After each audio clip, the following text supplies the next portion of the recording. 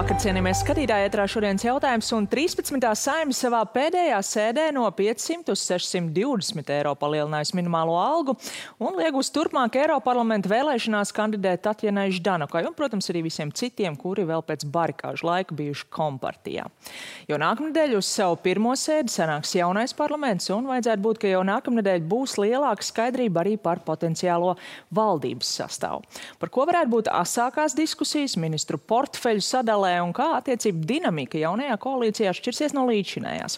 Šokar saruna ar diviem politologiem studijā Domnīcas Providus direktori Iveta Kažoka. Labvakar. Labvakar.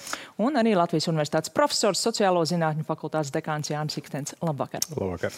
Pirms runājam par jauno Saimu un jauno valdību, par aizejošo, par 13. Saimu, par ko šodien deputāti Dagmāra Beitnerla-Galla nodēvēja kā leģendāru.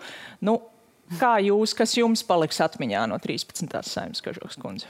Noteikti Covid krīze, karš, protams, milzīgas gaidas uz pārmaiņām Saeimas sasaukuma sākumā, kad tika ievēlēts veselas 3 jaunas politiskās partijas.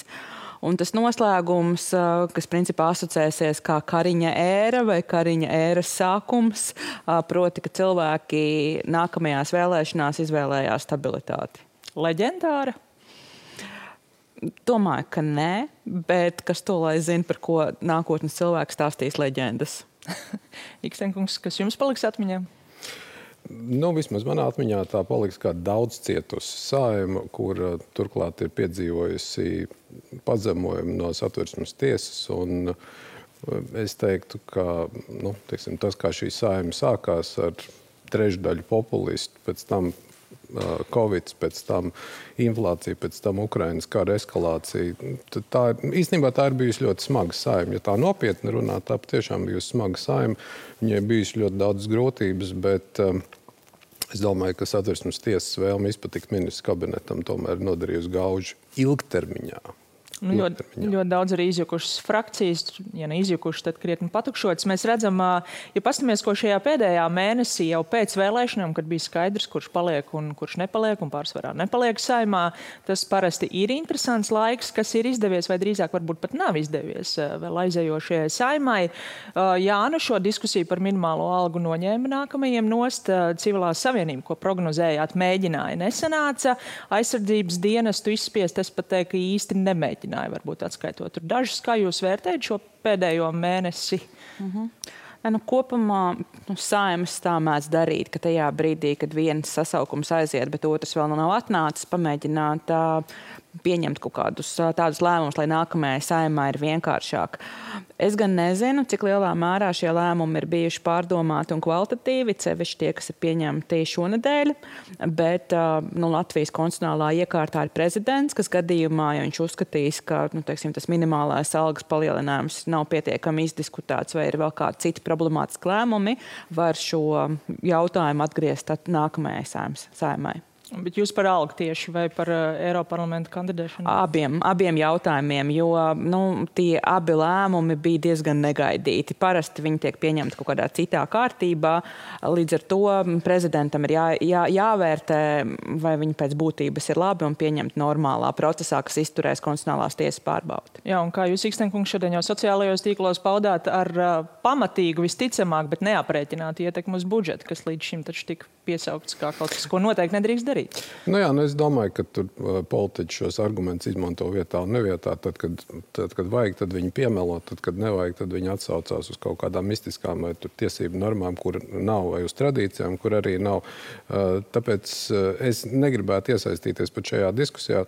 Šī Saeima to ir nolēmusi, tā teikt, darījusi prieku droši vien daļai sabiedrības un paliksim pie tā, bet kas attiecās uz Eiroparlamenta vēlēšanām, tad faktiski Saeima ir atgriezusies pie tā vienotā standarta, kāds vispār ir mūsu vēlēšanu normatīvajā ietvarā, ka ir noteikti politiski ierobežojumi, kas ir saistīti ar 91. gadu, ar neatkarības atjaunošanu. Un drīzāk tas, kas notika 2000. gadu sākumā jaunā laika valdībā, tā bija zināma atkāpe. Kāpēc tas tā notika, tur lai stāsta laika biedri? Jaunajai Saeimai jau ir iesniegta 23,5 tūkstošu parakstītā atbalsta iniciatīva par visu ģimeņu tiesisko aizsardzību. Nekas gan neliecina šobrīd, ka šajā Saeimā varētu būt balsis civilās savienības likumam. Vienlaikus šajā memorandā, ko Jaunā vienotība piedāvā parakstīt, principā prasa parakstīt potenciālajiem partneriem, punkts par šo citādi definēts. Ir iekļauts, tātad nevis viens likums, bet izmaiņas dažādos likumos, likuma pakotne, nespecificējot, kāda tieši varētu būt, ka partneri tagad tā parakstīsies, un tad tās visas lielās diskusijas būs jau tad pieņemot katru to nākamo izmaiņu? Es domāju, ka šajā jautājumā Jaunajā vienotībai viņš ir pietiekami principiāls jautājums Jaunās vienotības vēlētājiem, un arī šajā situācijā, ka Jaunā vienotība jau ir piekāpusies saviem partneriem attiecībā uz koalīcijas sastāvu. Līdz ar to pieļaut situāciju, kad atkal Nacionālā apvienība un apvienotais saraksts Jaunai vienotībai šādā jautājumā atsaka, man būtu grūti to iedomāties. Un pēc apvienotā saraksta un Nacionālās apvienības retorikas spriežot, viņi meklēs kaut kādus ceļus, kā varbūt to nosaukt nedaudz savādāk, bet pēc būtības pieņemt.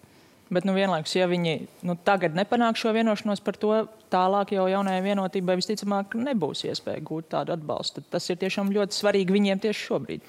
Jāsaprot, ka mēs šobrīd runājam par memorandu, kas ir ļoti tāds irdens un vispārīgs dokuments.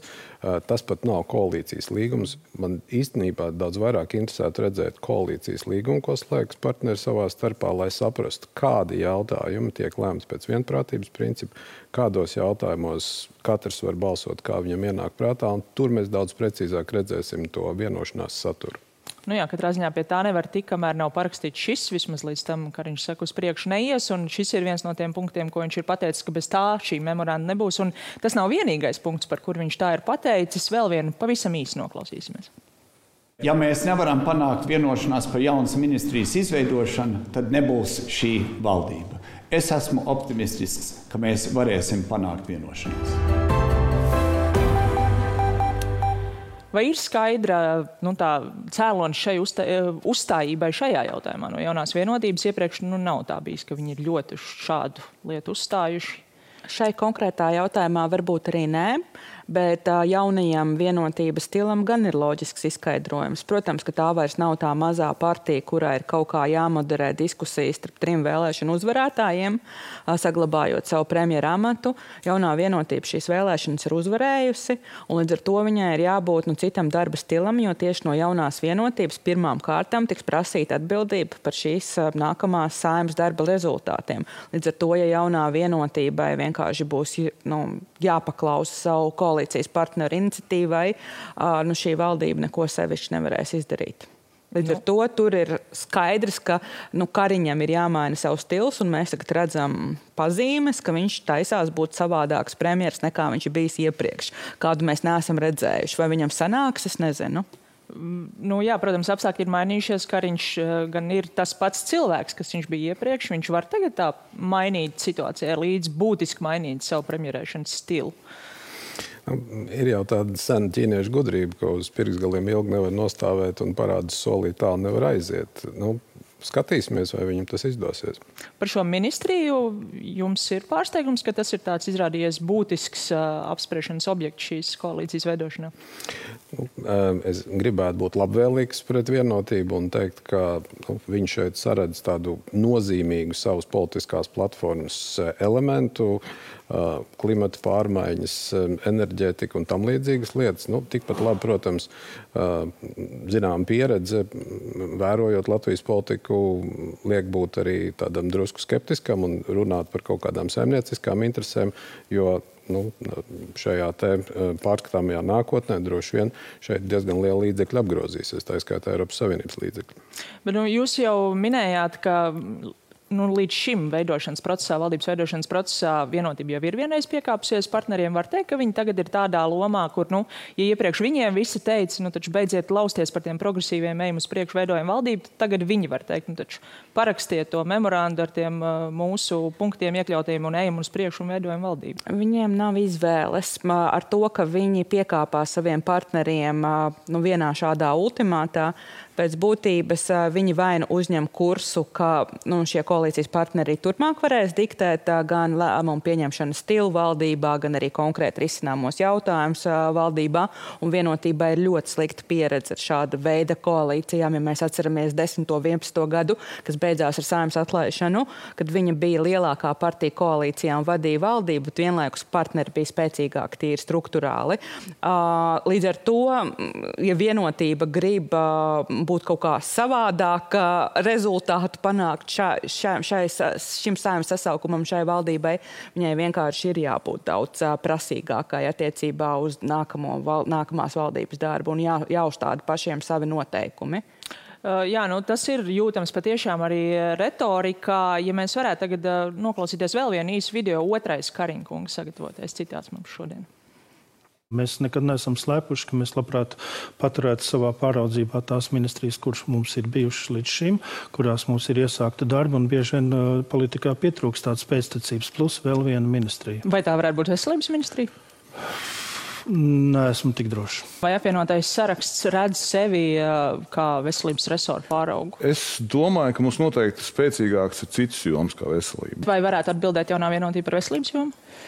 Mēs runāsim, vērtēsim. Mums ir potenciālo kandidātu vairākās ministrijās. Režīm mums mazliet pamainīja sarunas gaitu, Kariņa citādi droši vien vēl dzirdēsim, bet arī par šo epizodi no vakardienas raidījuma par veselības resora pāraudzību.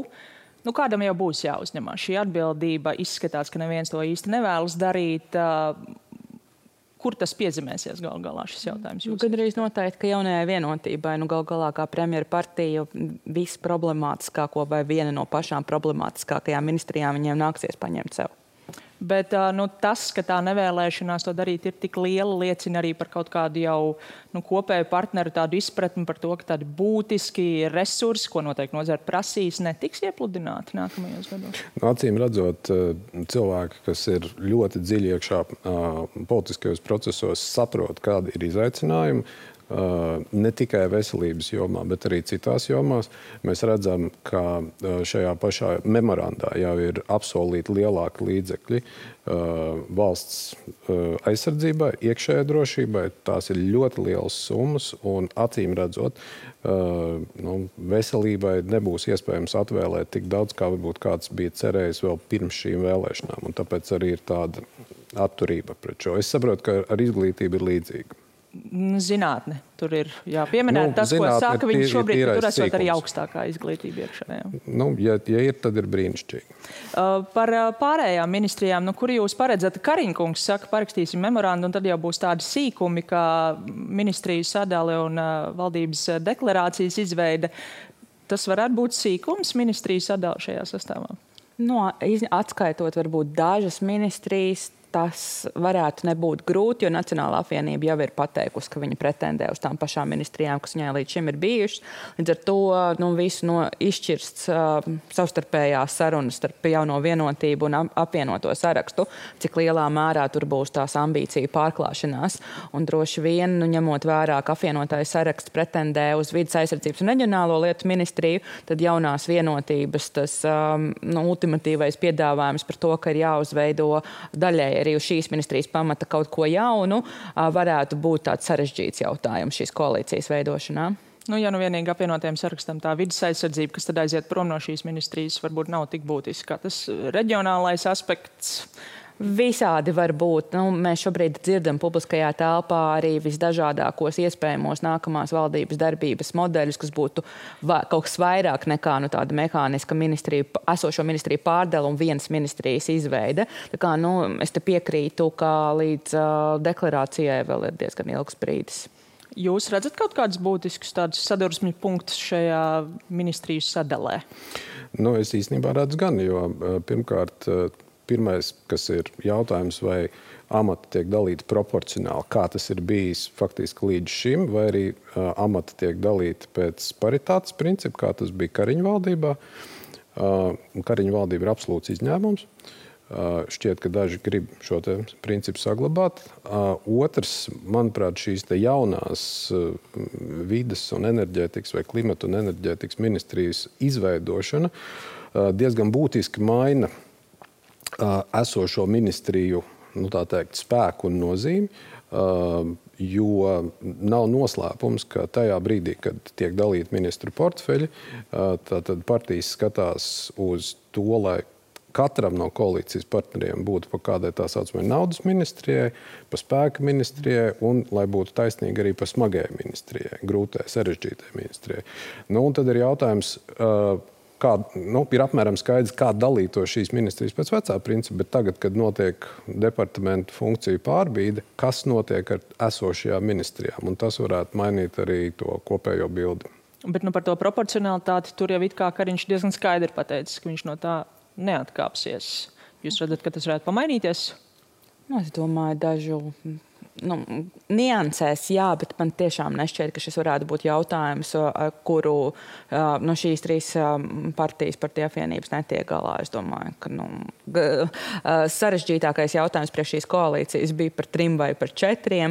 Nākamais sarežģītākais būs tajā brīdī, kad taps valdības deklarācija par kaut kādām jau ļoti konkrētām lietām, kur atšķirās partiju intereses un arī sajūtas par to, kā jāorganizē valdības darbs, ministru portfeļu sadale.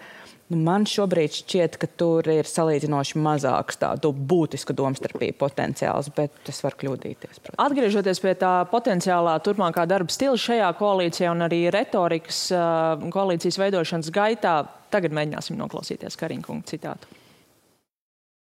Bet kas ir jāsaprot, ka veidojot šādu valdību, partneri saņems tieši to, ko viņi visu laiku prasa. Spēcīgi premjeri, kas uzstāja uz saviem principiem un prasa no ministriem konkrētu atbildību, kas atbilst tam, par ko mēs esam sākotnēji vienojušies.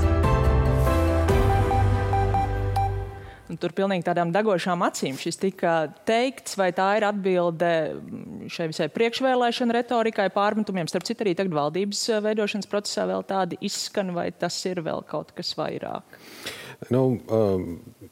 Protams, ka jebkurš puslīdz kvalificēts politiķis zina, kas ir jāsaka un ar kādām acīm tas ir jādara.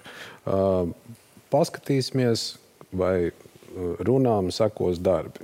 Mēs esam redzējuši 4 gadu garumā vienu ļoti neizlēmīgu, neapņēmīgu premjeru. Ja viņš ir spējīgs pārdzimt, mainīties, cepurnost.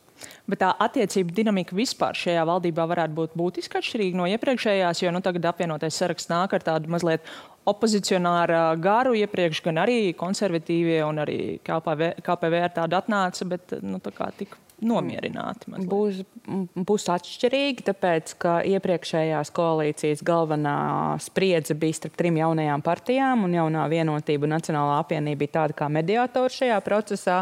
Šobrīd galvenā spriedze būs starp jauno vienotību un apvienoto sarakstu. Un, godīgi sakot, Kariņa kunga tā retorika jau pēc būtības sevišķi neatšķirās no tā, ko viņš darīja iepriekšējā valdībā, proti pieskatīja ministrus.